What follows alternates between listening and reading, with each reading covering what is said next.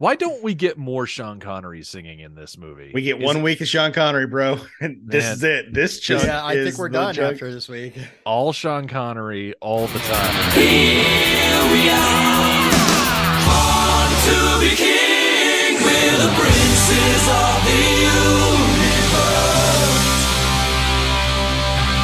Here we belong, born to be kings, princes of the universe.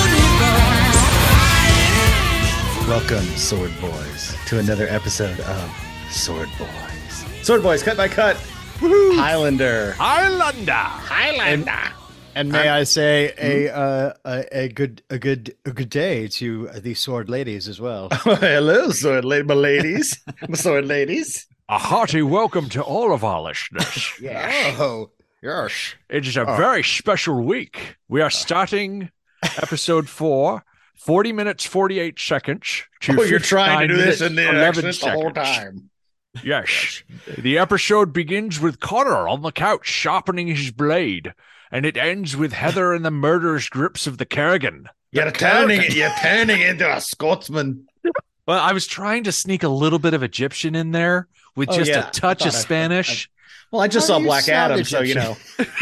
Oh, you sound like The Rock. That's basically what Egyptian sounds exactly. Like. Yep. Or Oscar Isaac. And, I love that we didn't X-Men introduce Apocalypse. ourselves. I'm Jonathan. I'm Robin. And I am Rick. Welcome to Sword Boys episode 4. Cut 4. Yep. This is a good cut. This is the best cut. Yeah. We were talking about it in the green room. This is the cut. This is all the Sean Connery is in this movie because he's there a week and they shot our cut. I really love how we got a little bit of an appetizer taste of him last week, and now we're just going hard in. He is the first voice we hear this week. It's so great. And it starts with some cleaning of a sword. Okay. Yes. He's sharpening the blade. Excuse me. He should be cleaning the fish tank. Oh, it's so gross. Maybe he sharpened the fish tank as well. Also, it's like that loft is full of smoke right now. It's built over a Smoke. smelting plant. But to say, is there a fog bank rolling in off of the Hudson River and it's made it all the way to his apartment? Connor's got his katana. He's sharpening it because he needs to. We know from the previous episodes, and you can even see when they get really close, this thing is jaggedy as shit. Oh, yeah. It is extremely cut up. So Yeah. he's sharpening it, and also, I guess, does that repair it? Does sharpening it repairs those little nicks, right? Well, I mean, Well, all Jonathan, it does is it gets rid of that material. Right. I happen to consult an expert on this whole thing. I'm bringing her on right now. Her name is Brenda. No, I'm just kidding. No. From I could Scranton, not get Pennsylvania? Brenda. Yeah, I could not get Brenda in here, but I did consult WikiHow because I needed to know, some tips about sharpening a sword. It says, especially like an antique sword, like do not sharpen an antique sword unless you're an expert at sword sharpening. I almost said sword sharpening. Sword. Sword sharpening.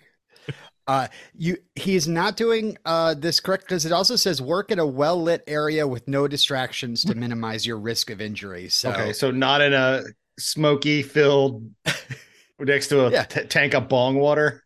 yeah, his mind is occupied. He's reflecting. He should not be doing. He should be focused on the task at hand, and it should be well lit. To Also, be fair, he's probably an expert, though.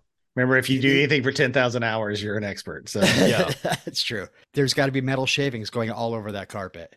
And that is just as bad as splinters. You step on those suckers, those will hurt. So where are the shavings going? Does he shavings at? Also, besides that, every time I've seen a professional sharpening setup, like you don't just take a rock and slide it against the blade. Like you use proper sets of whetstones and you place them in like a little bath, and then you're like running the blade along these very expensive looking stones. You run the blade across this whetstone, not the whetstone across the blade. Yeah. I mean, there's no way. I mean, I've seen people I've seen in movies, people, sharpening arrows or sharpening spears like that. Should we not sharpen our swords like that? No, when they're sharp, in every movie I've ever seen with arrows, they always have a whetstone and they're grinding it like they have their hand on it, kind of like they're kneading dough. Mm-hmm. That's how I've seen it. Yeah. I'll give it to him. Heads? Yes. This was the only difference in this one little part is that we know that Heather's father was a ancient sword person in the movie that doesn't even come up. Like this is a Oh, really? Peter Wyatt is an ancient weapons expert, and his daughter is now also an ancient weapons expert. Why we needed to validate her with having a father that did it too? Why couldn't she just be the expert first? It doesn't make any sense. That's why. It doesn't make any sense why she would learn something on her own Oh, I got you. without being influenced by a male, right? I mean, I'm sure in the movie they probably cut it. There was probably a reason. They were like, why would she be a forensic scientist working for the police? Oh, actually, that's her day job. This is her passion. Yeah, and just so you know, Robin, that's called a book or a book. I can't really remember what that's called. Haven't seen those in a long time. But Connor's looking at what is considered a book. oh, It's that is thick this the things you square. find on tablets. Yeah, it's like a thick tablet that you have to flip through. It's like Yeah, a what a manual waste. tablet. Oh, Ugh. So much future trash. so much future trash. How many copies of Brenda's book are in the trash at this very moment? Oh, How much landfill is it that filling didn't up? sell. It only sells to Highlanders. It's literally a Highlander based book. We've all read Brenda Walsh's book. Wyatt, you guys excuse me. are familiar with how you get a book on the New York Times bestseller list, right? How practice? Your publishing company buys up all of the copies. Oh, right. Yes. And then the interns at the publishing company just hand them out to people. I can just imagine, we're not going to Brenda's apartment yet, but if there's a cut scene where Connor goes into a room thinking it's the bathroom and it's just an empty room full of boxes of these books that she's still trying to get rid of because the publication company bought them all for her. The great thing about that book, though, if you look on the back, it not only has a picture of her and her biography, it's also its own whetstone. So you can use her book to sharpen any sword you have. Little known fact. Books can be used to sharpen swords. Yeah, you just take that dust cover off and boom, there you go. That's a Sword Boys fact you can take right to the bank. Obviously, here in the movie, you can't see the entire blurb, No. but I went on a fan forum. I actually had to make an account for this, so I don't know God. what kind of list I'm on now. Oh, you're on a nerd list, a very specific nerd list. We have to consult experts, though. This is what Rick does for the podcast. But a fan recreated the dust cover for this book so that super fans of Highlander can print it out and put it on other books, on some hardcover to pretend they have a copy of it. Oh, that's pretty great. If I walked in your house and you had this book, like the history of whatever it is, ancient swords, on your shelf, I'd be like, is this the Brenda Wyatt book? You're like, yeah, that's the metallurgical history of ancient sword making. With a hyphen, like Ant-Man. Yeah, exactly. That's exactly what I was thinking of. Like, that is one of those books that I would love to just have on my shelf. Not that I'm going to read it. It's a joke book. Yeah. That's the only reason I have books in my house now. Anyway, they're all joke books. Literally, I just buy old, truly tasteless joke books from what Spencer's Gifts. Oh, the truly tasteless ones. You don't remember those? Oh yeah, I do. I'm just saying that. Like they had categories. If you read those categories out loud now, you would be canceled in a second. It's so bad. It's just like wasps, blind people, most of the things, other horrible things you shouldn't talk about. Get you canceled these days. Yeah. But would you like to hear Brenda's full bio from the back of her book? Aren't we going to see her full bio later? No, that's a different scene altogether. Okay. Yeah. Tell it to us. So I just got that. Okay. Brenda J. Wyatt, born in Scranton, Pennsylvania, Brenda Jessica Elizabeth Wyatt lived in 26 states before her Air Force Colonel father retired to New Jersey. Air Force Colonel father who also loves metallurgy and sword making. Here, Miss Wyatt graduated cum laude at the Rutgers University. She persisted to attend the archaeology class. Later, her father moved to Florida to spend his time attempting to trace the ancestry back to his 16th century namesake, poet Sir Thomas Wyatt. In 1980, Brenda J. Wyatt went to New York City, where she started a collaboration with the New York Police Department as a forensics expert. Is she not a doctor? I don't think, because he called her Miss. That might just be 80s BS, but it doesn't say Dr. Brenda Wyatt. Is she supposed to be a doctor? I don't know. Miss that? I don't know. I don't know. I just didn't know. It seems like she went to what do the cops call her? Hello, Brenda. You're looking pretty tonight. Brenda. I did not hear doctor at all. Also, the word persisted stuck out to me. Did Mitch she McConnell persists? write this? She persists. Yeah. Nevertheless, Brenda persisted.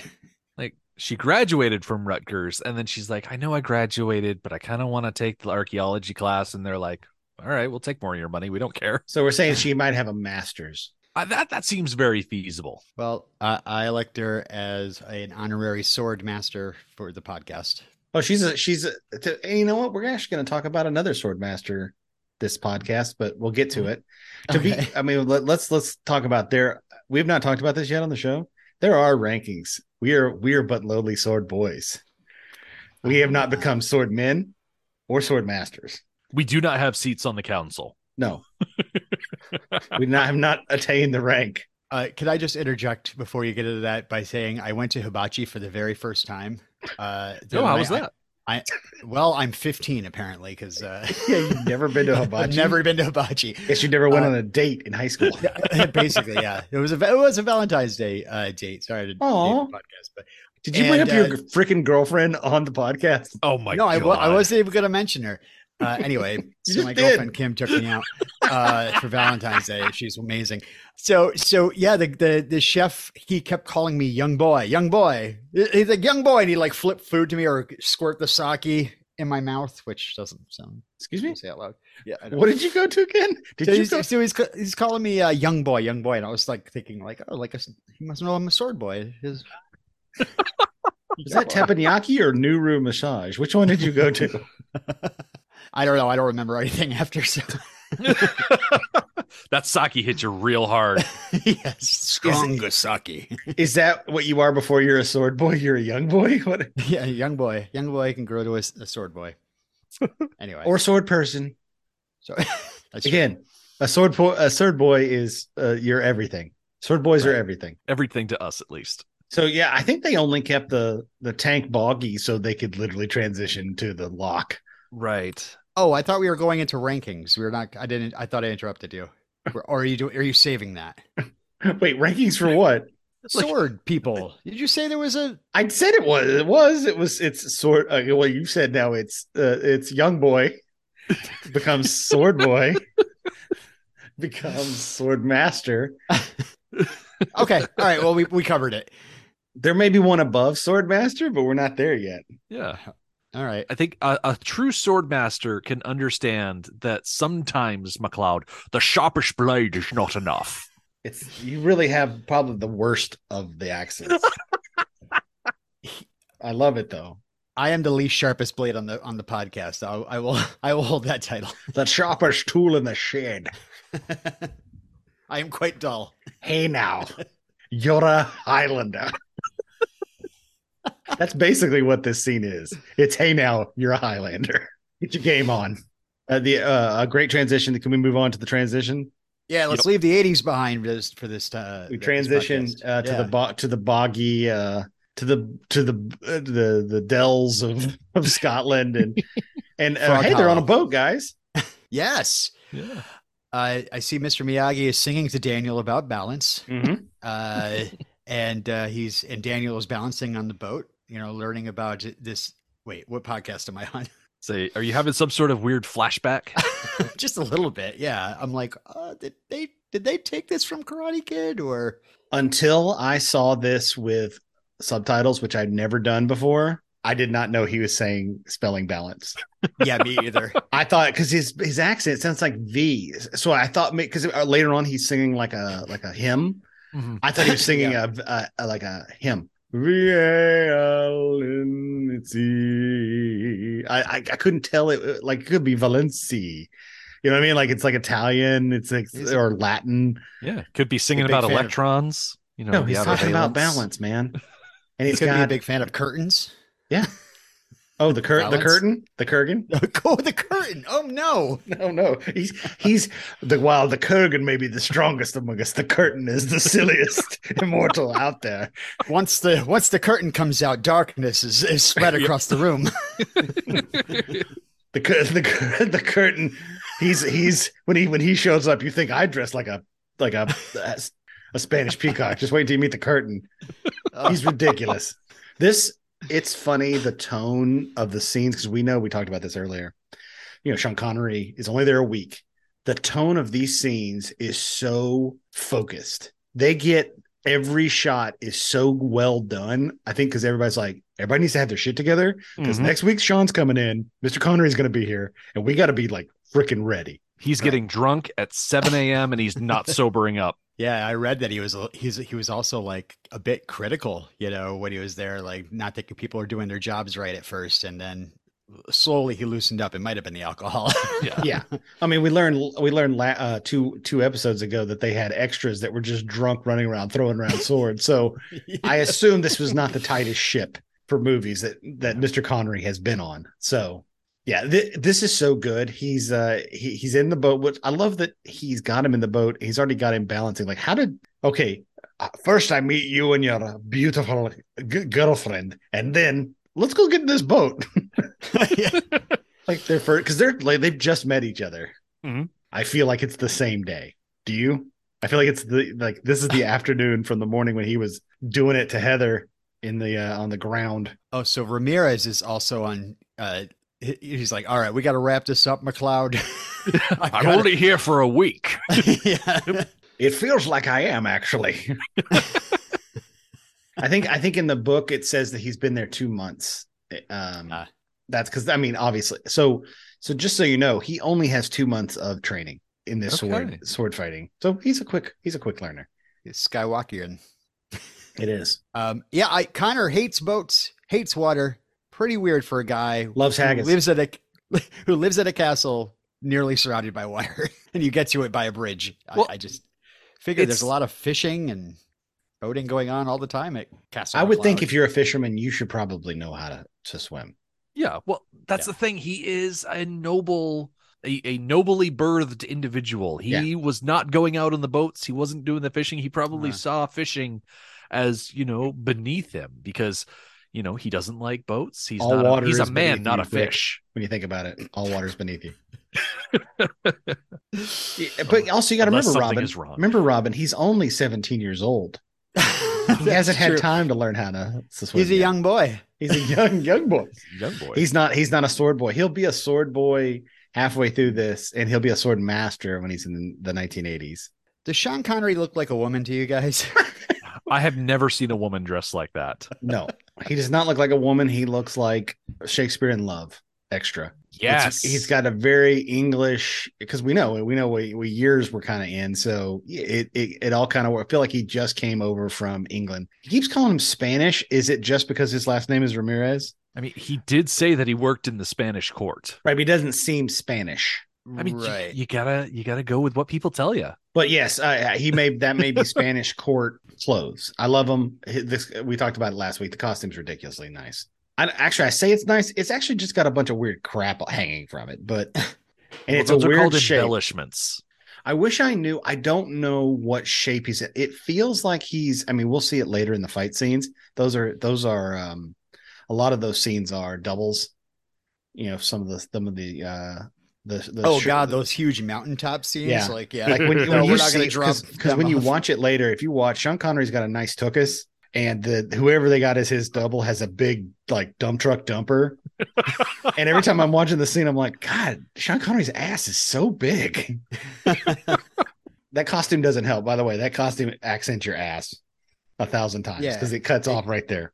So yes, this is he explains what haggis is to Sean Connery, who doesn't know. Something I learned as a kid. I was like, wow, I've never heard of haggis. This is where I learned about it. And then Paul Haggis won an Oscar for Crash, and I was just like, how revolting. No, have either of you ever eaten haggis? Because that is not something I've been able to do. I've eaten it many times. I went as a kid. I was lucky enough in my 17 and 18s. My parents took me to Ireland and Scotland, and when we were in Scotland, we went to a couple. You can go to dinners, like if you know how here in America, when you have an event, you go to what am I looking for? The Cheesecake Factory or someplace bigger where you can have an event. We would go to castles because that's where they had events. So they're like 20 to 25 people. You go sit down in a castle and they give you the old food. It's a lot of boiled stuff, a lot of potatoes, and I had haggis, and it's freaking great, guys. I'm sure there's gross haggis. Once it's boiled, the sheep's bladder, it's not a bladder anymore. It's like cheesecloth. It's literally like something holding a bag of meat. Think of it as loose meatloaf that's not selling it. I know, but because they don't bind, it's not bound with like ketchup and, it's just all that meat and barley and, and herbs. It's good. It's good. Yeah. I think and the also important thing, smash it in with some potatoes. It's fine. It's fine. The important thing is that you don't eat the stomach. The stomach does not factor into the eating part. Yeah. Yeah. It's just a vessel to hold into it. Oh, okay. These guys sound like a bread bowl. It's exactly what it is. Right. Haggis is just a bread bowl. But you eat the bread. You don't. It's more like a bread bowel. That does not sound good at all. How revolting. If you can have haggis, try it. I actually like it. It's fine. Yeah, I won't say I've eaten it in the past 15, 20 years though. Maybe it's changed. I don't get big into, hey, you may want haggis. No one ever makes it. Yeah, I think equating it to meatloaf might be the best descriptor for it, because I watched a very short video from this place in Scotland, and they like specialize in haggis, and they're like, these are all the ingredients. You got sheep heart, liver, lungs, onion, put all that into a meat grinder.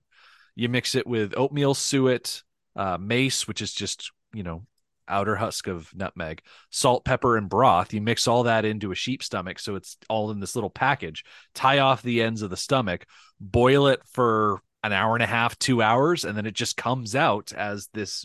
It kind of looks like a meal. Yeah, like when it was brought to our table, it was like family style. So it was like a plate of bladders, and then you would take one, not with your hand. They would serve you one, and you just slice it open, and it would be steaming meat. Mm-hmm. Delightful. Yeah. I mean, it's horrifying in how it is presented to you, but it's great. It kind of reminds me of like a meat pie filling. Yeah. Like visually. Yeah. We're just talking about a lot of things that all sound better than what we're talking about, because we're like, like a meat pie. Meat pies are great. Yeah. So I don't know, when you said bread bowel, I was definitely not sold. He can't swim. We're doing better now. He's mad because he doesn't know how to swim, and so he's like, "You're an idiot. You're an immortal. It doesn't matter if you know how to swim." And then Robin's favorite scene happens. He goes underwater. Yes. And I feel like is this now contested in the lore of how breathing works? Because he says he can breathe. Yeah, it's just I can I thought he wouldn't need to breathe because he's immortal, so he doesn't actually need to breathe. Instead, it's like, oh yeah, you can breathe water. Again, this scene, we got a week's worth of this in this chunk. This cut is all about the quickening. Another vague thing that they still confuse me yet again in this cut so about true. What it actually is. Is it pain? Is it orgasm? It feels like both. I don't really know what's happening. So Sean person also, I guess so. So Sean Connery Ramirez knocks him into the water. Like Miyagi. Yep. What bothers me is that like he goes underwater. I think it's the light. He goes underwater. When he starts laughing, it's like yeah. They do some sort of audio modulation to his voice, and he chops at the seaweed underwater. But then I'm like, wait a second, this is cool and everything, but why doesn't this come in handy later? Like, why doesn't he approach the Kurgan from underwater or fight the Kurgan underwater at all?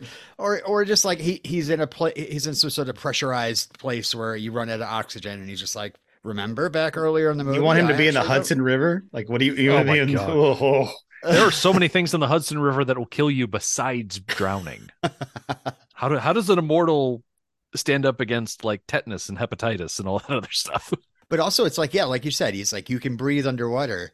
So that doesn't mean that if there's no oxygen, he can't breathe. Like that just means underwater he can breathe. I don't know. Well, anyway, he comes out and he's covered in seaweed, which is great. Great shot. It had to be 40 degrees. That water has to be freezing cold. God. And he comes out and Ramirez is sitting by the fire. Like a Spanish peacock. Yeah. And he wondering about haggis, like, maybe it is good. Maybe I was wrong all these years. The fact that he doesn't know about it is weird because in my mind, he's the oldest immortal. other than like the Kurgan, maybe. Well, I did stumble upon some trivia because mostly this stuff comes from IMDb, so who knows? So Connor calls Ramirez. Yeah, Connor calls Ramirez a Spanish peacock. Ramirez is like, "I'm Egyptian," and then Connor's like, "You're a liar." So it's kind of debatable whether any of this is true. But in the trivia, it said the fact that Ramirez sounds Scottish, even though he's supposed to be Egyptian, might have some truth to it. Scottish mythology claims Gauls, Scottish people, descend from an Egyptian princess named Scota. Since Ramirez was born before Christ, it's plausible he could be a part of the Egyptians that came with Scota.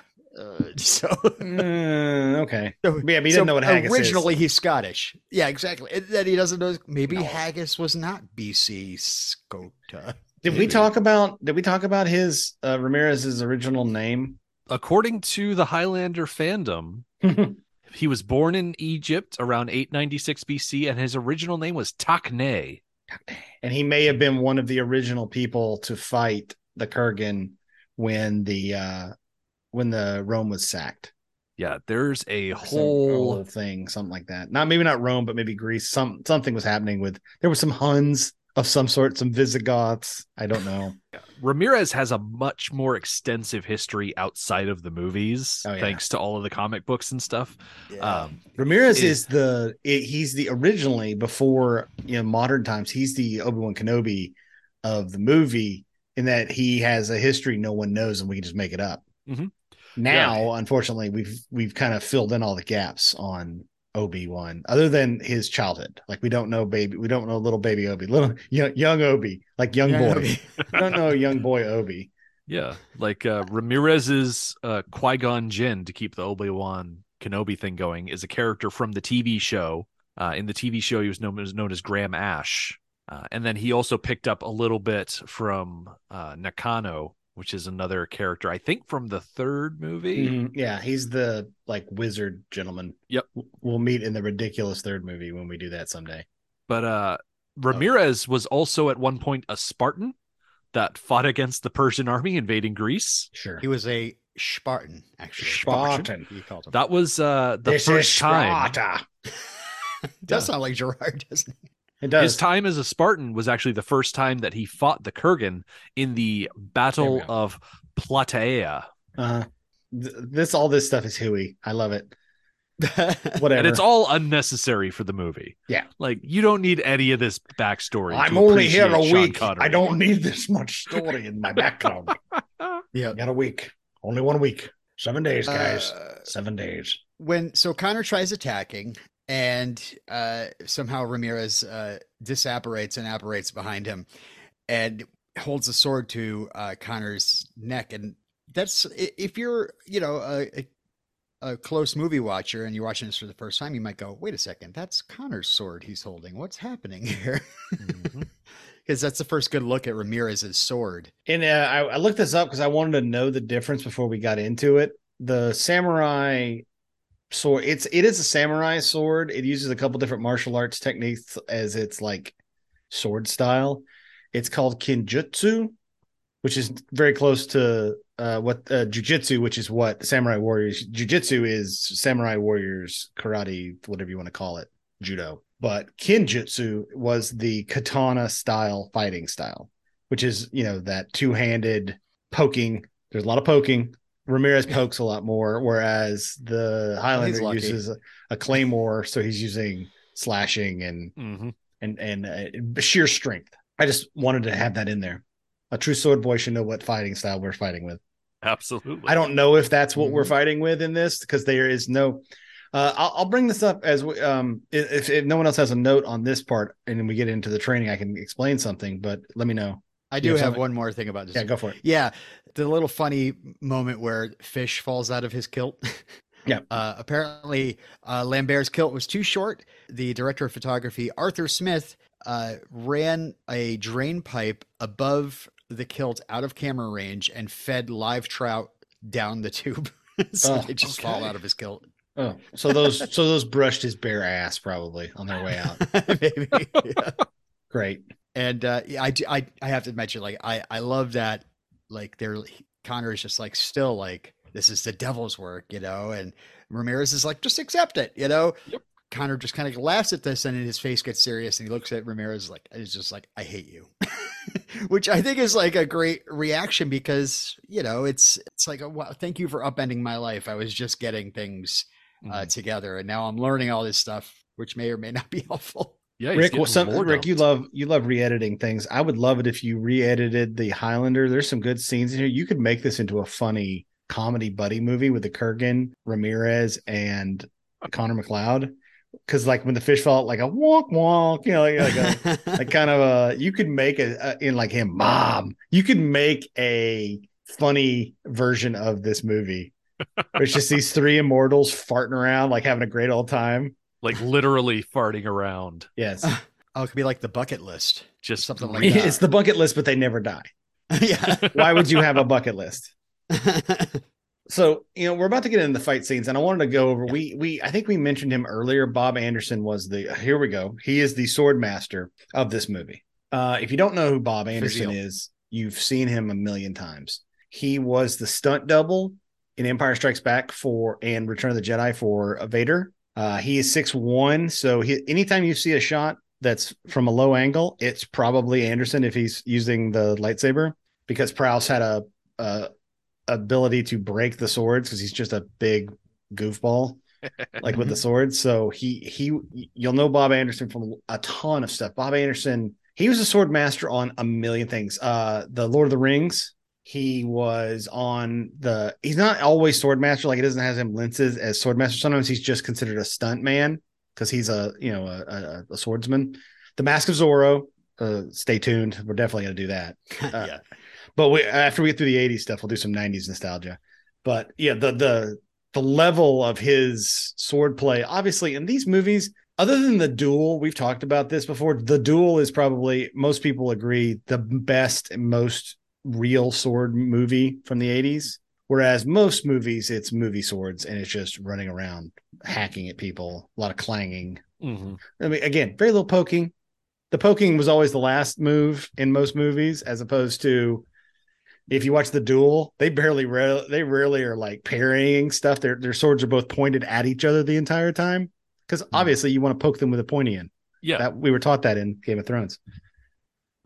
So yeah, I just wanted to make sure he gets a shout out as just being. I mean, the stuff he did everything from.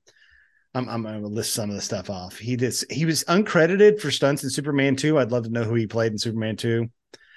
Star Wars, Return of the Jedi, Duke Nukem High Part 3. No idea why he was in that. The Revenant. He did the stunts on The Revenant. Huh. I mean, he's an older gentleman, and if he did those stunts, hopefully he wasn't doing them. It says stunts. So, God, I hope he was just like teaching them how to use swords or whatever they were using. I'm sure there was weapons being used in The Revenant. I can't remember that now. So, and From Russia with Love. So, he actually, yeah, I don't remember him. And the Guns of Navarone. So he has worked with Sean Connery before. That's awesome. I was just getting him confused with the guy who played Fazil, Peter Diamond, who's also like a big sword expert, and that's of course why they had him play Fazil. But he's also the one that trained Christopher Lambert. So we got some very well accredited sword boys on. No, sword masters. Sword masters. Sorry. We are but humble sword boys. You'll get, if you're going to go back down to young boy if you can't remember what designation you are. Yeah, I know. The terminology is so hard to grasp. It's well, not everything needs to be spelled out all the time. It's okay to have a little bit of mystery, which is why I appreciate the scene that we get after the beach of them hanging out in the stables, and Connor straight up asks, like, listen, what's the deal with all this immortal stuff? And Ramirez is like, I don't know, kind of a mystery, but this is what what's going to happen. It's funny that he's mysterious about how it started, but incredibly specific about the gathering. Mm-hmm. He's like, why does the sun come up? And then he's like, but don't worry, at some point your stomach's going to tell you that you have to go to New York City. What? When few of us remain. I wonder if they know how many there are at all times. I wonder how they feel that. Like, do they know right now? Are there like 40, 80, 20, 2, 7? I just want to know that's the kind of stuff. I wish there was a ticker. Wish someone had come up with a Highlander, one of those things that like it just shows the planet and it's got like a big ticker above it, and it just like 178 immortals, and every year it just kind of ticks through a few, rattles down. It shows you like how they all moved around the world trying to kill each other. This has a scene in it where that is in the book. Ramirez does read from a book called the Book of the Sword from Florence, Italy. So he is like more of a knowledge sharer in the book, like of sword play. In this, it just seems like, hey, I'm just going to show you how to use this sword, and then also we're going to fart around with a deer. For some reason, at this point is when they tell us, because it's the forge saying that forge is located near the village of Jedburgh at the crossroads to the southern uplands, just north of the Chariot Hills. So for some reason in the book, they explain that here. So I don't know if they were like talking about like where they are, but now we have an actual location. All right. There you go. Stepping back to the mysticism of it all, I actually prefer there be a little bit of a mystery about it. I sure flash back to Metachlorians. Exactly. Ugh. I don't want there to be some weird sci-fi explanation for it. I don't want to learn about magic amoeba in the blood or some sort of weird saying you don't want them situation. To be from another planet and then they come down to Earth. I really don't need them to be aliens. Don't tell him, Robin. Don't tell him what's going to happen. Yeah. I haven't looked into it that much because I don't want to dip my toe into the sequels before we actually like get to talk about them proper. It's the Jaws thing. Don't show the monster. Don't show the magic. Just wait. Are you saying you haven't seen the sequels? Oh, I have on purpose not watched the Quickening. He was telling me or before. 3. He's telling me before, and this is so those of you that have never seen the sequels, this might entice you. Rick was saying, so I'm watching this clip from behind the scenes, and they say hoverboard chase, and I go, there's a hoverboard chase in Highlander 2. I learned before, like between last episode and this episode, that the sequel takes place in 2024. So, look forward to that in 2024. Oh yeah, we only have a certain amount of months before we have to do that. Yeah, but we're not going to talk about it in 2023 because it wouldn't be appropriate. Why would we? I also enjoy the fact that he's like, I'm not going to explain everything. I mean, it is kind of frustrating because your brain is like, okay, where did this all come from? What, and is there something that Ramirez is not, letting on? I mean, it reminds me of Interview with the Vampire, where Lestat sires Louis, but yet he will not tell him anything about vampire lore, or if there's any other people in the world like him or anything like that. He's just like, go feed and have fun, and kind of leaves him a little lost. So now McLeod is just like, I don't know. Is he supposed to? I mean, I assume he's supposed to assume that there's a lot of, or several other immortals in the world because of what Ramirez tells him later. But till the time of the gathering, you must learn to conceal your special gift is an interesting, because at this point it's let's be honest, being a Highlander today would be a giant nightmare.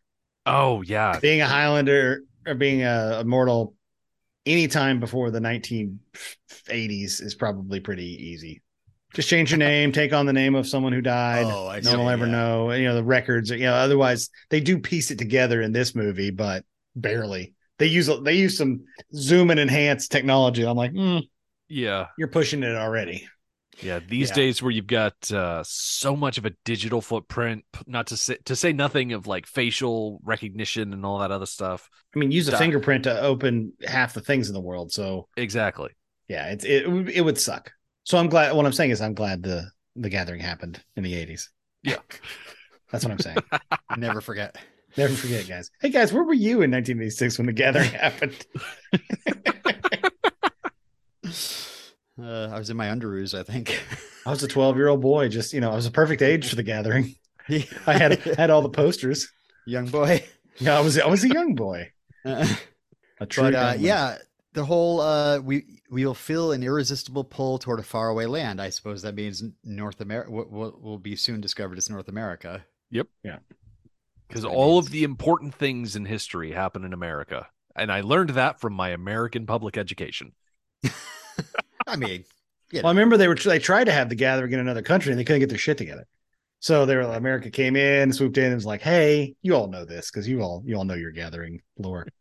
Gathering 1986. What a great poster! I want to. Ooh, maybe someone write this down. Maybe our first shirt is a Gathering 1986 shirt, like a concert T-shirt. Yeah, like who's going to be like, there? There could be only one. Like the All Valley tournament or something like that. Like that kind of. I would definitely. Hey man, I got me one of them T-shirts from the Gathering. Where's it going to be held? Oh, in a warehouse in Brooklyn or whatever. But yeah, here we go into the training montage, and this is all like this is pretty much Rocky 2, right? Oh yeah, well yeah, because remember when Mickey had him was on a horse. We all remember that scene. Well, no, Apollo. This is Apollo. Yes. Yeah, this is. We're going to eventually have to fight, and we have fought before or whatever. But I'm going to train you to be better to defeat a more deadly opponent. Hey Rick, does this song have a name? It probably does, but I don't. I know it's from the actual soundtrack. I love it. I'm sure it's like it might even be called like Training. This is back when they had soundtracks where the name of the song was literally the thing that was happening in the movie. There's no puns. So you got to be on dumper duty while you're watching this. Make sure you just keep an eye on Sean Connery's dumper because it's normal at first, the sword. Oh, also, by the way, Sean Connery can ride a horse. That's not Sean Connery in the woods. That is Sean Connery on the beach. Sean Connery can ride a horse in the water. That's pretty impressive. I'm sure they were like, well, we're here for a week. Let's try and kill him. Yeah. Yeah, if he gets thrown off, and he's hopped up on scotch, so it's like, I'm gonna get on this horse like in Lawrence of Arabia when they got on those camels. Well, really, I got on the horse earlier today, but I'm gonna get on an actual horse now. How amazing would it be for that scene? He wasn't supposed to be on a horse, but he rides up on a horse, and he's like, "We're shooting it on a horse," and they're all like, "I guess we're shooting it on a horse." And Connor somehow is able to keep up with that horse. It's pretty impressive. I would assume at this time in the lives of most humans, cardio, not a big concern. So running is probably very hard. And poor blind Lambert, it's like, run towards that moving white blur. All right, so there's going to be a horse on my left in the ocean. I want you to run in the ocean. Oh, yeah. With the giant horse next to you. Mm-hmm. Just remember he's blind in all these scenes, which is great.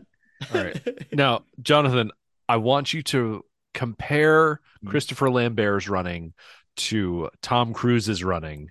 Do they even compare? No, not enough. Funny enough, Tom Cruise makes his hands into little swords when he runs. And that's the sword run is probably the most effective run. Connor, when he runs like kids run with their hands up.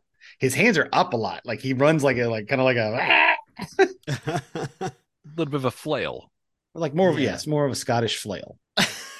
Yeah, right at the end of that scene, I don't even know if that's McLeod or if that's Lambert just falling out of character. He literally like waves away, like I'm done. I'm done. I bet it feels like it's part of. Well, I'm sure he's an actor, so I'm sure he was like, I'm just gonna run I got about 50 yards in me, and that's about it. Hey, they're all smoking and drinking. I mean, it's the 80s. Yeah, There's probably cocaine there. They those boys, different podcast. That's the real life quickening right there. Yes. Can you feel it? Can you feel it? I feel that deer. You feel that deer? I'm gonna go run after that deer and eat its face. Because that new movie Cocaine Boy, when it comes out, can't wait. Oh yeah, Cocaine Boy. Oh boy, that's what they call Scarface. We have some dueling. I love the little moment where he swings. He's like, "Ha, you missed me," and then a tree falls.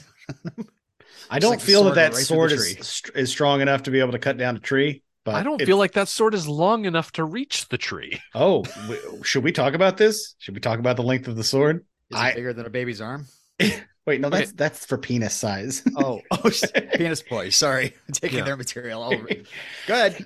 I also feel like it's odd that the sword cuts through a section of tree that is further away, but also there's a branch that's closer to Ramirez that, like, if in order to cut the entirety of the tree, you would also have to cut through that branch, but that branch stays intact while the rest of the tree falls over. Look, they were shooting this scene, Rick. They didn't have candles. They wanted candles. They wanted to let one of those ones where you hit the candles and they all stay and then you knock them over. Yeah, I guess. Oh yeah. There's like, I don't know, just because I'm sure fire. Yeah. So there's a lot of helicopter shots, which you can tell because their coats and stuff are whipping around like crazy. I'm impressed they were able to get some of those shots. That seems like on the budget they were on, pretty aggressive. I'm pretty impressed. Yeah, but from what we're hearing about Mulcahy, it's like he's probably been pushing for a lot of those really artsy shots. Yeah. Well, they definitely say they go back to the set and the goats are watching as Ramirez beats up on Connor, and so's Heather.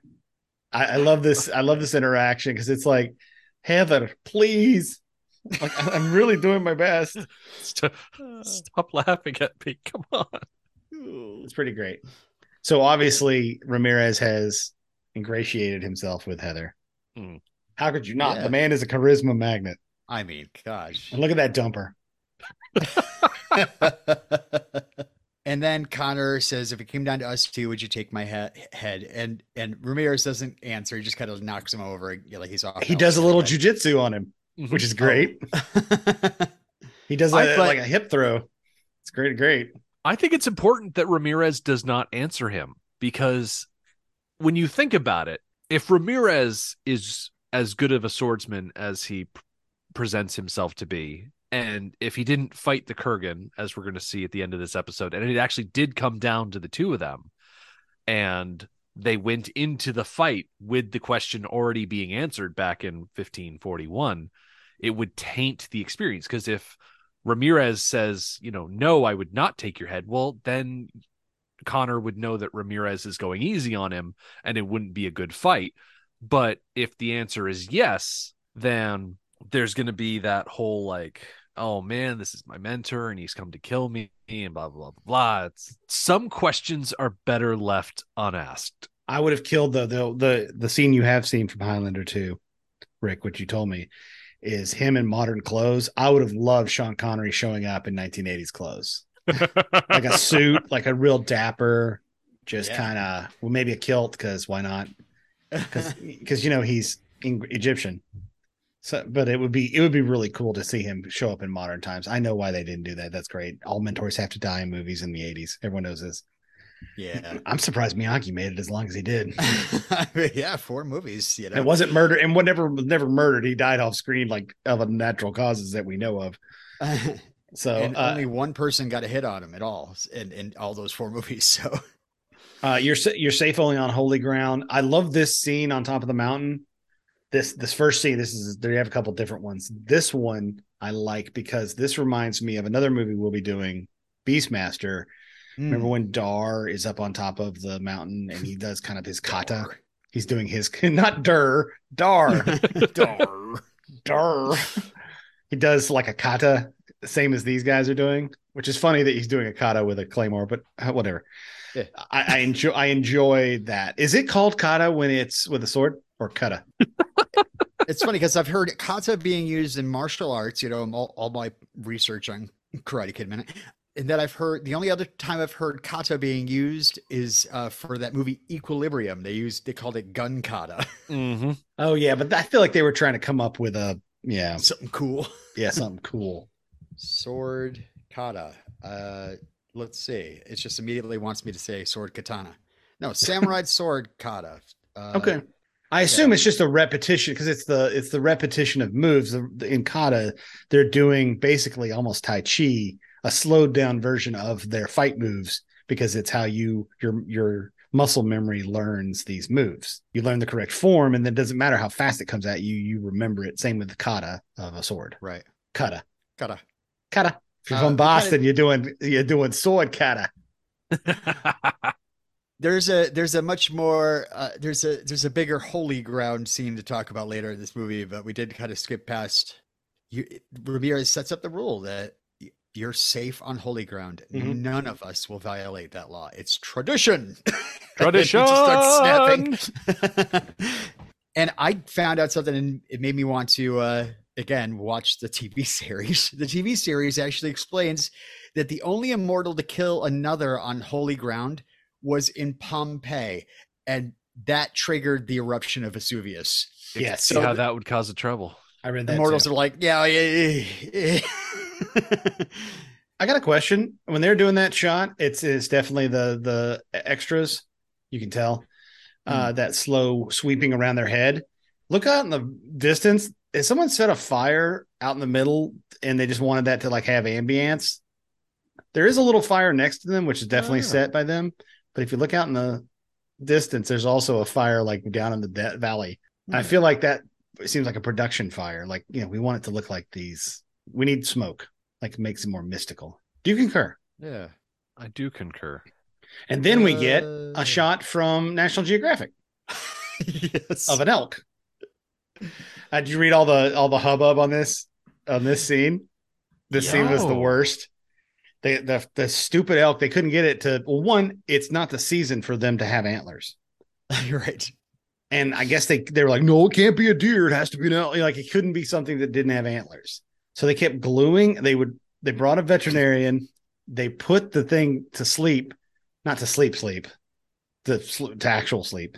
And they would glue antlers on it. Then they'd have to wait on it to wake up. And when it woke up, what's the first thing? Like putting a costume on a dog. First thing it's going to try and do is try and get it off. Take it off. Something on my head. What's There's going on? There's literally something on my head. So they said it was a nightmare of shooting. Did you read that? At one point, the stag ran away and never came back, and later was found 25 miles away without the antlers, horns, of course. Yeah, I read that. And so the scene you see right at the beginning, that real quick shot, is just some stock footage of a deer. It's a Highlander. Highlander. Oh wow! I'm a Highlander. Here's okay. This scene is what we were talking about earlier about the quickening and the questions that I have. The questioning that I have. Yes. I feel like I'm feeling the questioning coming on. And we'll get to a later scene in this cut about they're talking about how they felt when the Kurgan showed up. This is different. This is the force. The quickening is the force. You're connected to every living thing. You can feel the energy of other things. And this is where Ramirez gets horny, for lack of a better term. He wants to run. Not like the stag? Yeah. I guess the stag is, hey, little known fact, deer are always horny. Didn't know that. He's like, you feel the heartbeat, feel it pulsing through your veins. And then he starts doing the little kicks like with his feet. Mm-hmm. Yeah. I love it. Digging in the sand. Well, because he's starting to breathe heavy, like kind of like getting into it. He's kind of revving up for whatever. Mm. And he runs off. Coursing. Yeah, blood coursing. And he runs. Is the quickening supposed to be like how you tap into energy, how you have more energy, how you are, it doesn't make you stronger, but okay, this is where I'm confused. This part seems like it's just saying you are part of everything and you can feel and use their energy. Okay. When an immortal takes another immortal's head, the quickening occurs and all this lightning and energy from the old person, from the dead person kind of go. They don't really explain it much in the movie, but it kind of goes into the new person. Yeah. So it's the same thing. It's the same thing. You're basically forcing the energy into you as opposed to the energy around, but you can also pull it from the energy around you. Maybe that's why they're immortal. That's the only thing I was coming out of this as. The reason why they're immortal is they're always draining energy basically from everyone. Yeah. Is this more like an energy vampire? Yeah. You're taking enough from everything around you. No one's dying, but you could, if you were like, it was you and another dude on an island, that dude might die faster because you're basically sucking all of his energy. Right. I don't know. Colin Robinson, yes, the original Highlander. Yes, of course. Yeah. I just didn't quite get. I thought it was more like it was definitely feeling very Beastmaster-ish, Beastmaster-esque. Again, just like the breathing underwater, I was just like, well, why does it? What is this? Why is this established? It felt like something later. It felt like something that should come back later in the movie. The idea of drawing energy from the natural world. I thought he would do that in his final fight because this felt like a final fight. This is where you learn to pull your energy from everything. Yeah, and so that's why he'll always be stronger than the Kurgan because the Kurgan only takes, whereas he's like asking the world's energy to go into him. I don't know. Also, if you listen really closely, Robin, over on the side, you can hear someone going, "He's only here a week. We don't have time for this. Just go." Go. I feel like this did not get many, they didn't get to be like, you know what? We should really think about this thing. Just go do. We have 3 more days. Go. We're And I losing guess the they want to light. be like, well, this is nonsense. Let's put this on the cutting room floor. What, Connery scene? No. We got to keep all the Connery in Oh there. yeah, none of that got cut. Oh, I found out that I don't know if we talked about this in the first episode, but there was a warehouse fire, and there are scenes that we never will get to see. Oh, Yeah. it's too bad.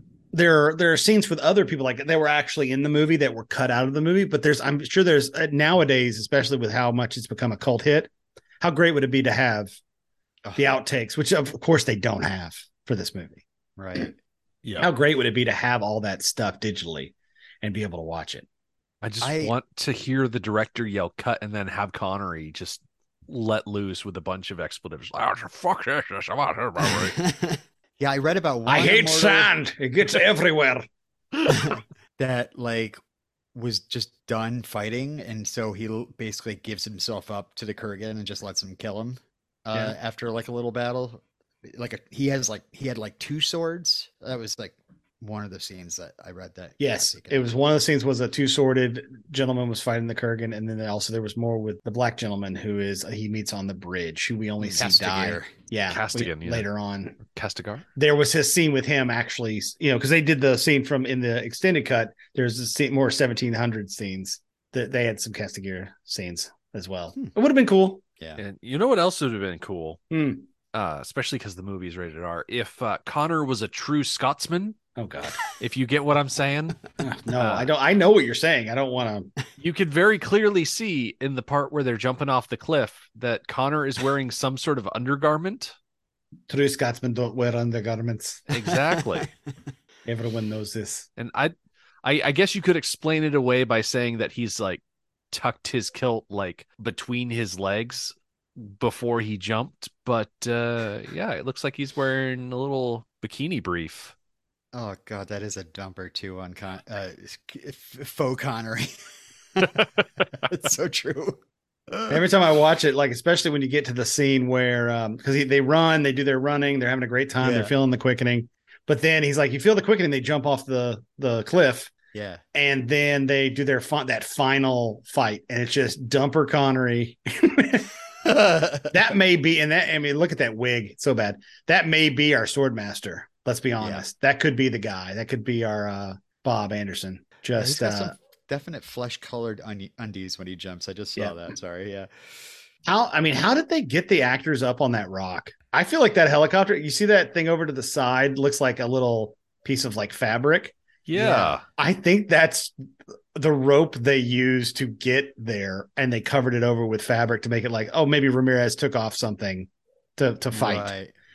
But I guarantee that helicopter must come back over, and then they have to climb back up in that helicopter. Because how do you can't get down, to this day, if you go to the Highlands, that those two actors are still there. And also really this final duel isn't exactly an exciting one. It's just like, okay, it's like left, right, left. And it ends on Sean Connery's fake dumper. That sword is so disrespected. And gone in this moment. It's gone, guys. So it's gone. They're not going to find that inside the week that they have Sean Connery on set. I'm glad I brought another one. Luckily, my third wife's father made me two of these. That's why later when they're at the marketplace, he's like, it's one of a kind because I just lost the other one. I believe in the movie adage, if I have one, I have none. And if I have two, I have one. That's an actual movie adage. You know that, right? On props. Of course. If you have one, you have none. One is none. Two is one. There's always a bigger sword. And it's funny because the montage ends and Kiter has beaten Ramirez, and then it's like, now pendejo, shall we see what kind of swordsman you become? We've seen it. We saw it. It had happened, and he beat now, you. Now pendejo. Yep. It's been 3 weeks, and I finally found my sword. I'm gonna beat the shit out of you. Yeah. I'm so mad. I'm so mad that you knocked my sword down there. That chasm. I love that he also says "en garde." He uses a French word so Connor can understand. And pendejo. Pendejo. Yes. He uses both a Spanish cuss word and a French word. And Connor does win because he's got the high ground. Yep. As we know. And this almost is a meet cute. I thought Connor was going to kiss him because when he falls to the ground, kind of like he's a very come hither falling Give to the me ground. your lips, brother. Give me your lips, brother. That moss looks comfortable. Yeah, now he's calling him brother. There's a lot more brother in this. I think we've gotten to the point of, Ramirez has proven himself. Connor has proven himself. They're now, we're now immortals together. It's lovely. They've gone from "I hate you, that's a good place to start" to "give me your hand, brother." And also, let's go from remember 1 is 0 and 2 is 1. So now we are 2, but we are also 1. And a little shout out to Hawk the Slayer. If you look at this, the katana sitting in there looks like a fist. The pommel of his helmet, of his sword, looks like a fist. Wait, we'll get there. We'll get there. When he gets disarmed, he kind of tosses the sword back just well enough to stick into the ground right next to him. I don't know if there's a string pulling that down there, or just landed naturally that way. I don't know. Great shot. Love it. On to the festival. Then they go to, this is the Gathering 1460, whatever. Well, this is like a Highland Games, I think. It's Burning Man. Like, there's a guy in the field. Burning Man! But there's actually a man. Yeah, there's actually a man burning in the middle. No. There's a guy tossing a caber in the field. There's a boxing ring. Oh, yeah. Like, they're doing feats of strength. I was a little distracted by the banners hanging. Well, you know what the day it is, pit. Rick? It's Columbus Day. It's the first Columbus Day. He has discovered America. And is currently not a bastard yet. I bring up the banners because the colors that are flying are Clan MacLeod and Clan Fraser. Oh, so I guess good for them. In the last 5 years, they've patched things up. Should he be here then? Now they're celebrating together. Should he be here? Like, it'd been fun if there were older versions of his cousins running around. Again, we should have had Angus wander into this scene. Let's have some. He could just be one of the guys that's dancing up and down the stairs for no reason. Well, it's only been like 6 years, right? Yeah, we're not that far. Yeah. They're not that far ahead. Well, 6 years though in the 1400s. Good Lord, they're lucky they're all alive. Oh yeah, there's so many dead. And Heather's doing the most Scottish thing of getting herself a chicken. Just put him in the bag. Question for you: when she puts the chicken in the bag and walks over and gives Connor a hug, what is Sean Connery picking up off the ground? Oh, okay. All right. Let me scrub to there. I need to get that. Would be 4:43, 9 minutes and 43 seconds. Full handful of ass cheek. Oh, I mean, wouldn't you? Wait. I mean, I can't fault him for it. No. But actually, he's also obvious. So excited. He loves chicken, guys. He loves chicken. Oh. What is Sean Connery picking up off the ground? Seriously. It's not part of the scene. Oh, it's right there. Yeah. What the hell? Oh, yeah. Sean, we're rolling. Sean. He just bends down and picks something up off the ground. Oh, heads up. What is that? A penny? Oh, good luck. Bring up some luck. Yeah. All right. And then Heather walks off and gets molested by children. That dude grabs her boob, right? Well, and she's like, kids will be kids. I learned it by watching Connor. Yeah, like, right here. Yep. Oh, you little devils. Go on. One of the kids is solidly. One of those kids definitely grabs, which is pretty hilarious. Because you're just like, what movie? Come on. You're already not a huge advocate for women in this movie. Right. Already. They're always getting yelled at. MacLeod, I picked this up off the ground. Now he goes over and talks to him. He's giving him a little more information. Yeah, this is a conversation that's good to have now that they've established that they have like a brotherly relationship. Yes. Like Sean Connery's always been thinking, hey, at some point I'm going to have to tell this guy that he can't be running around with mortal women. But maybe not while he's in the I hate you phase. Although he does say this sword, there's only one of a kind. And by that, I mean, it's the same as the one you threw down in that ditch. Right. Like I said, he had two. Now it's one of a kind because the other one is lost in the gully forever. Right. This is a great scene. Well shot. I love that he's like, just hands the sword back quietly. And also I was like, how does Sean Connery put that sword back in his sheath? And he does it like a true thespian. And I love it. He looks down at it a little bit. The sword hole, guys. If you're going to be a sword boy, you got to know where the sword hole is, because you don't want to slice your fingers off thinking you're sliding it back into the scabbard and you're actually missing the scabbard. Also, the extra to the left, the lady, please stop looking at Sean Connery. Please. She's just staring at him. At least she's not looking at the camera. The one's kind of standing behind the Yep. pole there. Yeah, Oh, watch her. She's just Oh watching him. yeah, that is. To be fair, he does have a sword out. You should always pay attention when someone pulls a sword. Yeah. Number one. So Sword Boy rules. Number one, always watch your sword. Number two, always be mindful of the sword hole. Is someone writing this down? Sure. I'm sure somebody is. The important part of this is the rule that you can't have a family, specifically because immortals cannot sire children. Mm-hmm. Now, from what I've read, exists an early version of the script that contains a line of dialogue where Connor specifically mentions fathering and outliving like scores of children. But by the time they got to the final version of the script, all immortals are sterile. That's just how it is. And I have to wonder, is sterility a good trade-off for immortality? I would say yes. I would also say that they didn't want to make this movie so bleak. Like, if you notice, they took out the Nazi stuff they did that they shot with Rachel later. Mm-hmm. I think that these scenes were Rachel. Yeah. Is that the thing? That's the name of his assistant. Rachel, right? is the assistant. Yeah. Yeah. I feel like they took out some of the stuff that was like the horribleness of humanity. If he had children, it would be more like that. There was a TV show that starred Jamie Lannister. It was called like New Amsterdam. Oh, New Amsterdam, the original New Amsterdam. The original New Amsterdam. Yeah. Yes. Where he was basically an immortal. He was cursed by a Native American. Okay. And he had children all over New York and grandchildren, and they were his friends. Like, he knew them. Yeah. And I was like, oh my God, the level of loss that you would have. It's insane. Also, you could probably have sex with one of your ancestors. Let's be honest. Just a real danger. It's a total Jamie Lannister thing, though. Yeah, it is totally Jamie Lannister. But yeah, I'm happy with it not being part of it. Not having children and also that gives you a point of understanding. You're like, oh, so Heather could easily leave him.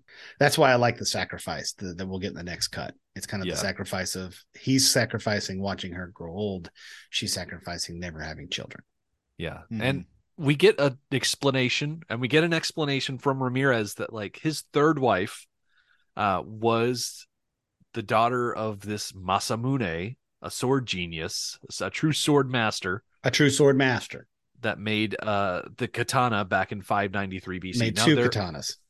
There did exist a Masamune who existed, I would argue, like kind of contemporary to the time period we're looking at. He was born in 1264. He died in 1343. Oh, that's super contemporary. He's super old too for that time. Yeah, I know. It's surprising that he would live that long. But yeah, Goro Nyudo Masamune is a classic medieval Japanese blacksmith. His work is renowned worldwide. This other Masamune is definitely not the same guy. I know there's people that are like, oh, what if Masamune was an immortal and stuff like that? But it's like, I think Brenda explains it pretty well. Like the idea of finding a katana like that in 600 BC would be like finding a 747 in the time of the Wright brothers. Right. The technology is just so far out. But it's also a historical anachronism to say that there would be a princess in 600 BC Japan, because I don't think they necessarily had the government set up that way, that there would exist kings, princesses, and etc. Did we use the term BC? When he says BC, it kind of takes me out of it a little bit. Well, instead of him saying it was made for me 1500 years ago. If they're talking about the year of our Lord, they're using before Christ and Apre Domino for their year markings. Did that exist at this point? Because we've just been through 1,000 years of Dark Ages, the Gray Ages, whatever they're called. Yeah, I'm not sure. This section's weird because if you notice, we go back to the tower and they're sitting there in furs. And if you notice, Sean Connery is not wearing shoes. This is the scene after they jump off the cliff. They just edited it. It's different. This is the scene after they do the quickening. Oh yeah. Oh wow, I didn't even notice it. They're both wearing furs, and you can see his little feetsies. Yeah. And Sean Connery's hair's down. Like it's like casual Ramirez. Oh, why are they By the way, setting you up should never hair? try the move at casual Ramirez. It is impossible. Trust me. Yeah, I just thinking of how cold they must be. It's like, why aren't they sitting next to a fire? What? Let's go sit in the rafters and talk like little girls. Can we talk girl to girl? Our feelings. I don't know, Ramirez. Can you braid my hair? And this is when it again becomes confusing about the quickening. He says that feeling you felt when you met the Kurgan. I always thought that was the quickening, but they have lots of different feelings, guys. Right. What I'm learning is the immortal tingle. Yeah, the immortal tingle is different than the quickening. Yeah. Connor says that I had the same kind of feeling when I fought the Black Knight. But with him, it was more painful, and I made a little note to myself: was it because he stabbed you through the stomach? Was that the part that didn't feel good, or is it really like, depending on the person, I don't get a good vibe with him. I'm getting like some real crampy cramps, whereas with Ramirez, he's kind of like, I'm getting a good feeling, but I'm constantly getting struck by lightning. So I don't know what to take from this. I'm calling it IMS. It's immortal menstruation symptoms. Could we do something like more like an IBS, like a mortal beheading immortal syndrome? Yeah. Immortal. It's IBC. It's immortals be close. How's that? And of course, the immortal code ABC, always be chopping. Always be chopping. Always be C chopping. And and they explain a little more about the Kurgans. We learned that they were the ancient people from the steppes of Russia. Yeah. So and the whole we talked about what the Kurgan was before about they for amusement they threw their children to pits with dogs. Yep. That's part of what we talked about before, like Kurgan's origin story. Yeah. Good so times. something I didn't know about is that there is a thing called the Kurgan hypothesis, also known as the Kurgan theory, the Kurgan model, or the step theory. Whose PhD is this? It is the most widely accepted proposal to identify the Proto-Indo-European homeland from which the Indo-European languages spread out throughout Europe and parts of Asia. It postulates that the people of a Kurgan culture on the Pontic steppes north of the Black Sea were the most likely speakers of the Proto-Indo-European language. The term is derived from the Russian word of Kurgan, meaning a tumulus or burial mound. So this was not based on Highlander, the movie, right? Right. They didn't name it. The Kurgan are a people. Like, the movie took the word Kurgan from something that already existed. Gotcha. But yeah, it's this widely believed thing that there is like an area on the Pontic steppe north of the Black Sea where you keep saying that like I know where that is. The Pontic steppe. Yeah. Yeah. I vacation there frequently. Okay. Well, it does help kind of explain the Kurgan's path because we know he was in Rome, he was in Greece, he was a Visigoth, he was with all these different Attila the Hun. He's with all these different people, and that's basically who seeded Europe and became Europe. Like his sword is we'll get to it when we get to showing more about his sword, because this is the Sword Boys. I've got some information that I didn't have last week that I wanted to bring up about his sword and like how it's built and like what kind of sword it is. But yeah, he has like a German influence on his sword and thing, and that's part of probably his people. The joke is in the movie is for all of us is they base this on something real that happens. There is these Kurgan that were probably the beginning of our language.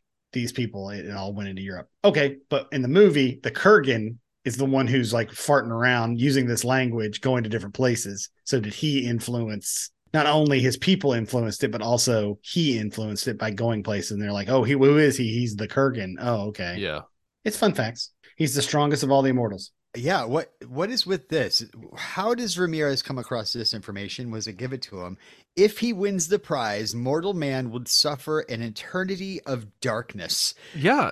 But not an eternity because you become human. It's the Kurgan's sadistic nature. But we know that the prize is to be human again. So, Pinocchio. so what does that mean? Well, like he would, but he would know gain everyone's influence thoughts over He would know everybody. Okay. And he would set up a regime that would last he would set up a Reich. Would he invent a shield that blocks out the sun? Because that feels like a bad guy. Yeah, and I'm pretty sure Connor McLeod does that in the next movie with the gift. No, that was Tony Stark. And we get my second favorite line, other than what was it? Not punch and pie. It was like pie and ale. Pie and ale. Do you want it? I believe Heather says that. And then he says, my favorite, how do you fight that? You fight it with heart, faith, and steel. In the end, there can be only one. Faith is an interesting one. Faith in these movies is always an interesting thing, because in this, faith is important because holy ground is considered something. Yep. Mm-hmm. In most of the sword and sorcery movies, there are rarely like our gods, the gods that are in the real world. It's always like, I pray to the god Higdor, and I have the power of the bloodstone. Yeah. It's always like vaguely something else, almost like they're like, we can't piss off the Christians. So I'm interested in the way that faith plays into this movie, and that it's even something that the Kurgan won't. He won't go against the holy ground. Is that holy ground of any religion? That might have been talked about more in the Highlander TV show. I mean, I didn't watch that. So yeah, in the episodes of the Highlander TV show that I've seen, and I haven't gotten past the first season, they do a lot of Christian specific locations being holy ground, but there's at one point where Duncan is trying to avoid the game, and so he builds his cabin on holy ground, and it's holy ground that's like designated by the local native peoples. Right, that's what I'm wondering. Holy like, ground. Yeah, so I think it's just there's like a general spiritual miasma that you can just sense. But there's it won't hurt them. They could kill somebody. Obviously, the Pompeii thing, they've written that in. Yeah. It's a tradition. They've literally just said, we're not going to do it no matter what. So if you wouldn't, holy ground. You're like, yeah, it was holy ground 600 years ago, but now it's in Arby's. Yeah. Come on. Yeah. All right. Yeah. I don't know. I mean, faith, the word faith doesn't always have to be like faith in a higher power. It's just believing in yourself, faith in your abilities. Faith in your sword. Yeah. Is that rule number 3? After sword hole is always believe in your sword. Always believe in your Have sword. faith in your steel. Always believe in your sword. I'm writing these down. You don't have to wait while I write it down. So shall we get into Castle Connor at night? Yeah, yes. Connor has gone out for, I'm guessing, like milk and cigarettes or something. He has like gone that. hunting. In the book, it says he has gone hunting. Oh, okay. Oh, and in the book, stag. the story that it was a stag. In the book, Ramirez tells the same story, but he is trying to steal this love of his from another immortal. That's all they left out. So he puts a rose between his teeth and climbs in her window. Yeah, and of course very she's much not there. sounding like Zorro here. Yeah. Climbs in and she's like, what happened then? It wasn't her. What happened then? Well, she was very accommodating. She was most helpful. Yeah, it goes from Zorro to James Bond. Yes. Yep. Oh, I'm still gonna have sex with her because I climbed in her window. Yeah. Look at me. I've been this sexy for 2,000 years. And then he gets his Ramirez tingle. Yep. And they show a shot of the pigeons being disturbed inside. I'm just like, oh my god, the amount of shit that must be in that castle. Oh yeah, it's constantly very raining difficult to down. keep clean. Always raining down on them. That's also, why it's they're covered sitting in up on moss. the rafters. We're like, yeah, we sit down here, we get covered in shit. Did you notice also, they've got this giant stone building and there's just a fire like just on the floor, like willy-nilly over to the left of them. Yeah. Where should we put our fire? Just on the floor. Put it next to the table. The thing made of wood. No. Oh, look, they're drinking. They have bread bowls. Robin. Oh yeah. Yeah, bread bowls. Maybe he's learned to love haggis. They've made him haggis since he's been there. How I learned to stop worrying and love haggis. I would like to talk to Connor though about the balsa wood door that they built. Not great. It actually brings on one of Kurgan's best lines in this movie, which is, "Oh yeah, yeah. It would have been inappropriate for him to hack a hole in the door and be like, "Here's Kurgan."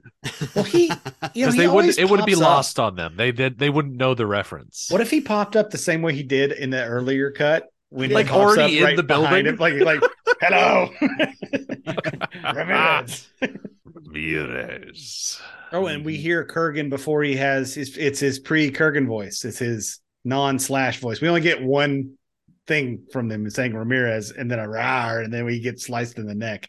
Okay, because that was a note I had. I was like, we should have heard more. I mean, in the earlier battle with remember like, our deal, Murdoch. Yeah, it's not. It's basically Kurgan, but it's lighter. It's not.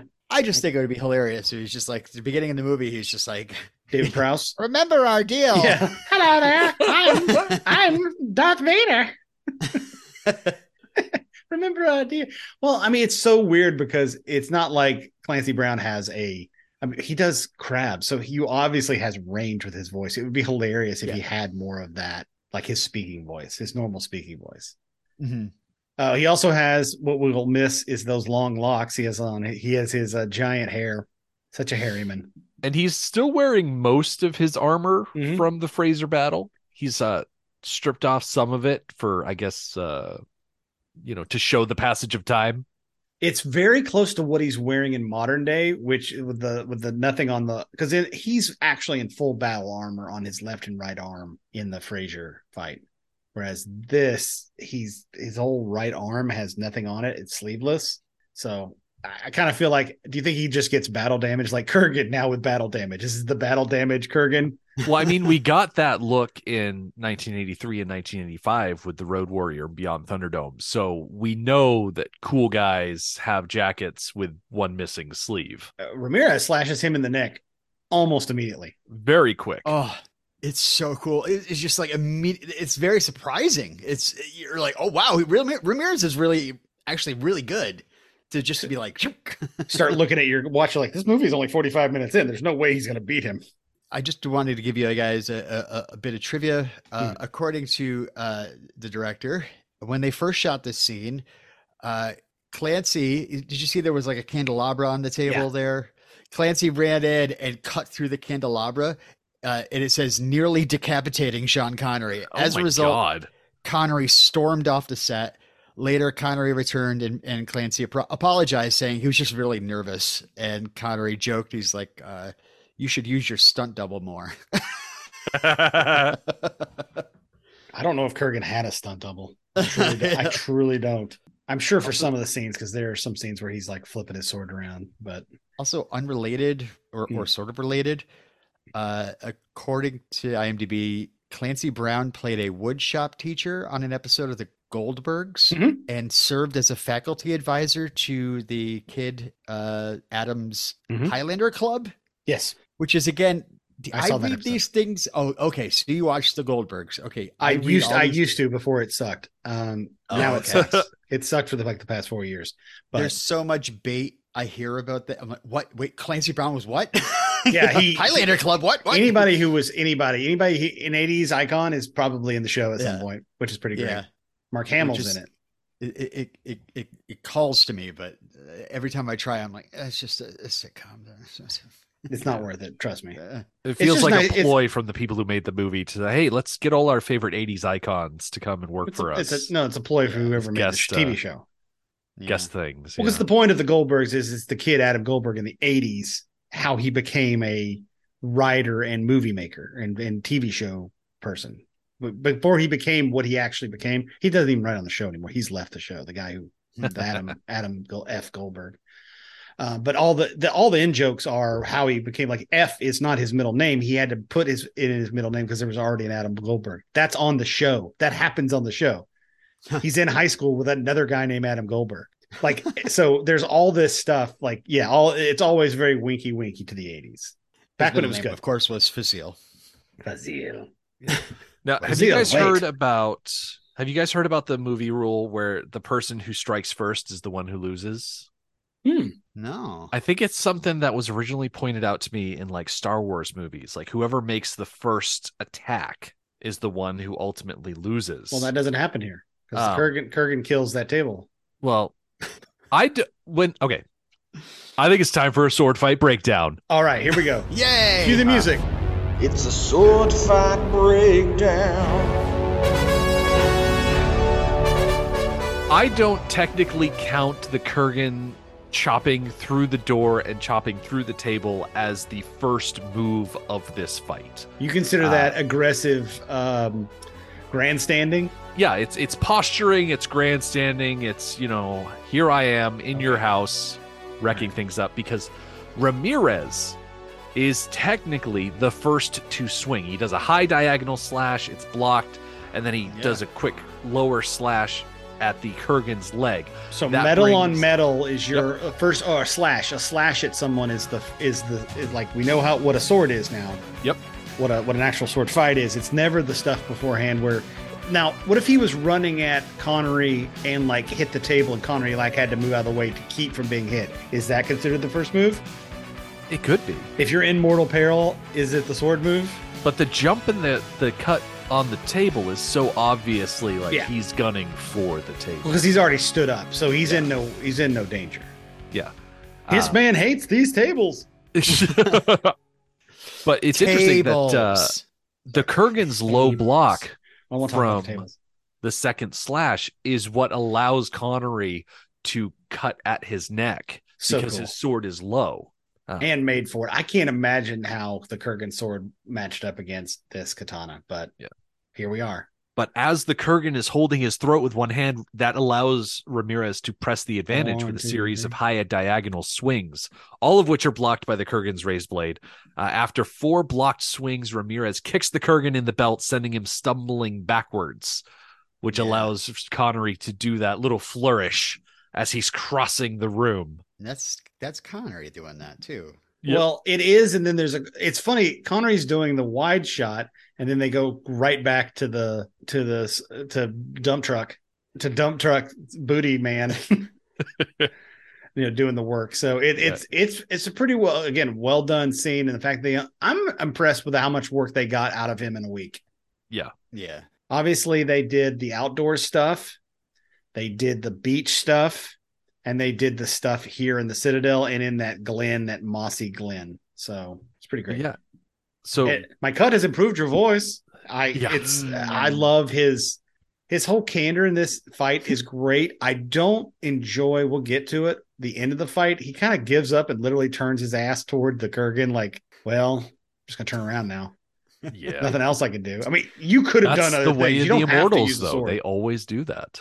You don't have to, though. You could grab him and jump around with him. Like, you could grab his sword. He's Obi-Wan, though. He's got it. He's like, well, this is the part of the movie where yep, I guess I gotta die because I can't fight Connor at the end of the movie. It's got to be Kurgan and Connor. We also get a great shot of Connery's pearl earring. He's got a pearl earring. Ah, yes. I saw this in trivia. I did not scroll ahead to look, but I saw that if you watch, the Kurgan in the 80s is wearing that earring on his leather jacket. Son of a bitch. Oh, he took I missed I did not know a couple that. of trophies. Yeah, well, yeah. So the Kurgan retreats up the stairs after pushing to high ground Ramirez back. Is it just about getting the high ground? Is that 100% what it is? Because he knows that sword, he needs to get to a place where that sword can't have as much mobility, and there's a lot less mobility up on that thing there is down where he's like, Ramirez can whip that thing around, whereas up there it's more of a cling clang kind of fight. A lot less of his cool jujitsu, not jujitsu, whatever it was kenjutsu. But then of course he throws him right off the edge. Yeah, they get a little bit of a cling, like you said, and Connery gets his back against the wall, and I imagine that's what allows him to have the leverage to just. I would have jumped down on top of him. What did the kids say? He yeeted him off the platform. He was yeeted. Well, there's your balance. It's come back. Ramirez knows more about balance than Kurgan does. Yep. Mm-hmm. Even though he's the greatest warrior. And we now know how long it takes to basically heal as an immortal from a sword cut to the neck. About the 15 seconds it took him to climb up those steps. He's now like kind of fine now because now he's smiling again. Like he's back on the offensive. Do you notice after he falls down, which is crazy? Also, this building. OSHA should come and look at this building. They really should. There's a lot of problems with this. There very few hand railings. Everything. Well, that's very Star Wars. But the walls are falling apart by just touching them. Whatever you do not swing a sword at any of these walls. That was Connor's first speech coming in, and Ramirez is like, "Oh, I'll remember that." Yeah, welcome to my home. The walls are very old. The styrofoam budget on this scene alone was so much. Yeah, there is a lot of styrofoam. Yeah, as the Kurgan is pursuing Ramirez up the stairs, the first time his sword connects with the wall, it blows out, like you would think a wall would do when struck by a sword. But in subsequent times of him hitting the wall, the wall explodes inward. Yeah, for reasons. Meanwhile, Heather is just running around the bottom of the castle, and she's already been told to run, and yet why isn't she running? Run! Maybe leave is what we're saying. Now there's falling rocks and timber. It's time to go. Yeah, it's been fun. We're all having a good time, except for Ramirez. But yeah, maybe it is time. Perhaps go out and look for Connor. So Ramirez skewers the Kurgan. And sticks him with the pointy end. Yeah, that's great. And then he pulls it out. Yes, he says. He goes, yes. Like, that's another, like, it hurts, doesn't it? Enjoying the humiliation of Kurgan. Kurgan pulls it out and then bashes him a few more times. There is a wild expression on Connery's face as he's standing there with a sword in someone's midsection. Yeah. Wild-eyed, grinning like a madman. Probably his last day of shooting. Yeah. But it's also such a badass move for the Kurgan to pull the sword out with the one hand and then bend Ramirez back. I was 3 sheets to the wind at this point. I just noticed that. I'm sorry to notice this, but as he's bending the sword back, Connery has got his full pelvis in the air. It really looks like he's wearing a little codpiece down there. Oh, that's not a codpiece, as was Robin. the style at the time. That's all me. I brought this from Zardos. This is my Spanish peacock. From Zardos. Oh, what a great movie. There's definitely it's a codpiece. It's an external codpiece, which is fun. Yeah. It's like a little pouch. Superheroes. You know what? It looks kind of like a haggis. It's a bladder filled with meat and barley. So he lightly grazes Ramirez across the chest, cutting him, and then Ramirez loses the will to fight, and I guess the movie does too. Yeah. He turns him around, skewers him. And the lightning startles Ramirez so much. He doesn't have his thunder shirt on to comfort him, and he drops his sword. I've lost 2 swords in 2 days. He had 2, so he had 1, but now he only had 1, so he has none. Yep. The rule still applies. I do dig the fact that Kurgan is just a great villain, and that's so great. Earlier he was kind of humiliated by Ramirez by, oh, it hurts, I cut doesn't improve your voice, but here he just like comes right up on Ramirez's ear and he just goes, hurts. He practically has Ramirez's ear in his mouth. It is that close. A little kiss on the cheek, brother. Now, it would have been nice if he'd called him brother, too. Kind of like being an immortal is the brotherness, not the closeness, but I get it. Yeah. Like I'm like a brother in arms, because this is kind of like a very chivalrous thing they do. We shall fight to the death. Yeah. And whosoever winneth the fight shall. So, yeah, he jabs him, stabs Ramirez through the chest. He then... Can we just say this is a little, he's got him almost like bent down. He's behind him and he shoves a sword right Are you saying there's some sort of implication when the Kurgan is penetrating Ramirez from behind? I mean, it really, like, do you also think that Ramirez is going to hell? Oh, I mean, Christian hell? Yeah. You You live that long, you're gonna rack Oh, up. you've just done some stuff. Yeah, Okay. you're gonna rack up some bad deeds. Tonight you sleep in hell is what he says. He also asks about the woman. And Honestly, Ramirez yeah. valiantly says that it's his because he knows if he says it's Connor's, he'll kill her. Yeah, he says. I guess. I guess. I mean, really, either way, it's not not going great. to end well for Heather. But it's not gonna, yeah. you really gotta give Ramirez credit for just spitting full into the Kurgan's face. Be like, I'm not Yeah. going to give you any satisfaction out of this. Yep. And there can be only one. Lops off his head. He has his quickening. It's our first like real quickening. Yeah, I'd say. I like how Clancy Brown takes this little moment where he, like, the Kurgan actually seems just a little surprised by, like, whoa, like, that was a lot. Yeah, because the first quickening we got was in a car garage, so it like was all effed up by the fact that it was inside concrete and everything was exploding. This is just so normally it's basically just a lightning storm and this. yeah, Seems much nicer.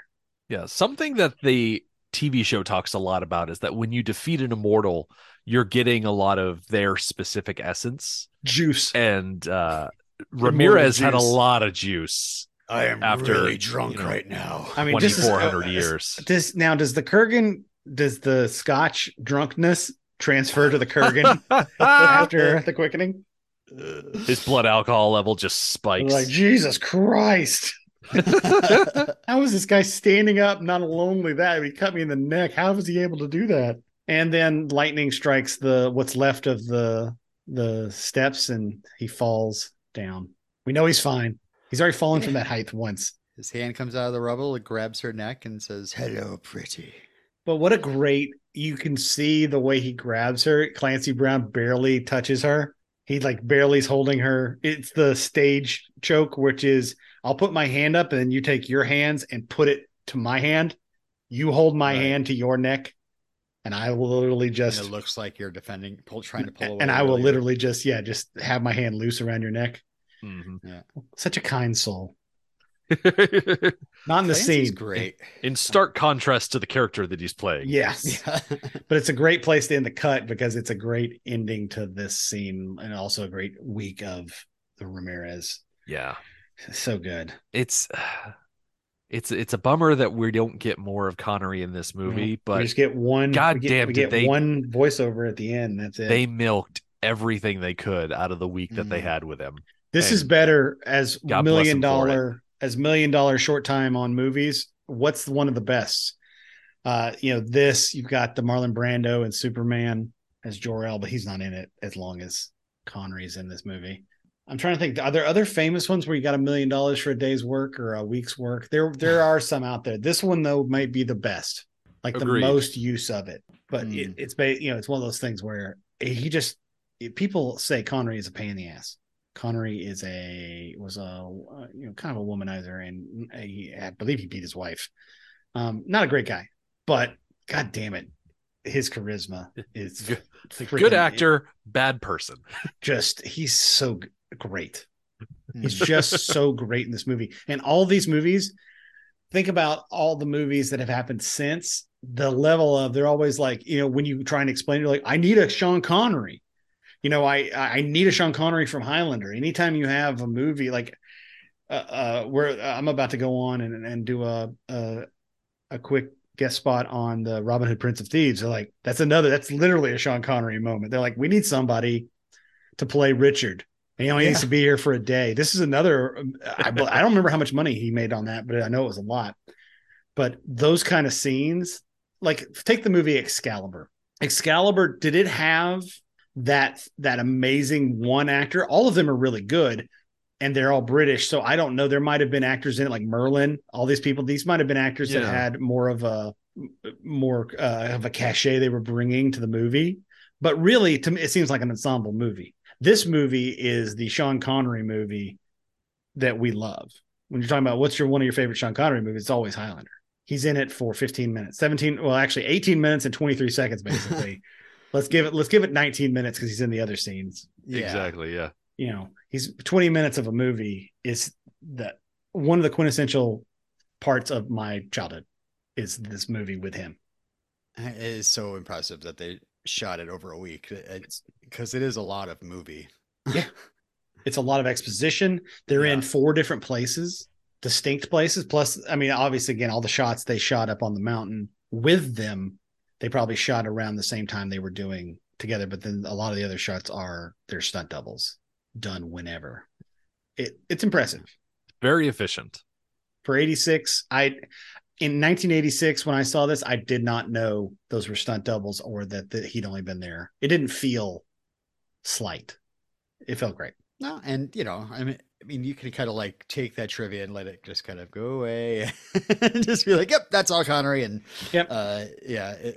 he's a co-star of this movie. I mean, I think in our show we should maybe even have something like a status, like he was a true a Connery level performance, because they're always going to be, these movies become extreme. These 80s sword and fantasy movies are a formula. It's always young hot guy with hot girl, funny sidekick, and weazened weazened magical man, older man teaches you the ways. It's Star Wars. It's everything. It's these movies. Well, I guarantee we'll be definitely comparing a lot of the films that we cover in the future to Highlander. So, because it is one of the greatest. And I know there are ones that came before it, and there are ones that came after it that are just as great. But this, for me, at least for this group, was us saying, "Yeah, we should talk about this." So, what's your sword of the week? Do you have one? Favorite sword moment? Sword of the week. Ramirez's lost sword that went down into the rocks, the one that'll never be found again. Yeah, that's my sword. Lady of the in week. the lake. She's now in the bog. Sword in the lock. Oh, wow. I love all of this part. And this is, other than the scene with the Frasers, which was of course our most sword moment. This has the most sword fighting of the movie until basically the end. Mm-hmm. It's pretty good. I give it a B+. B+ sword fighting. Yeah, 3 stars. That sounds a good set. All right, but what's coming up next time? Next time. This next episode is for the ladies. Oh yeah. Connor and Brenda get to know each other.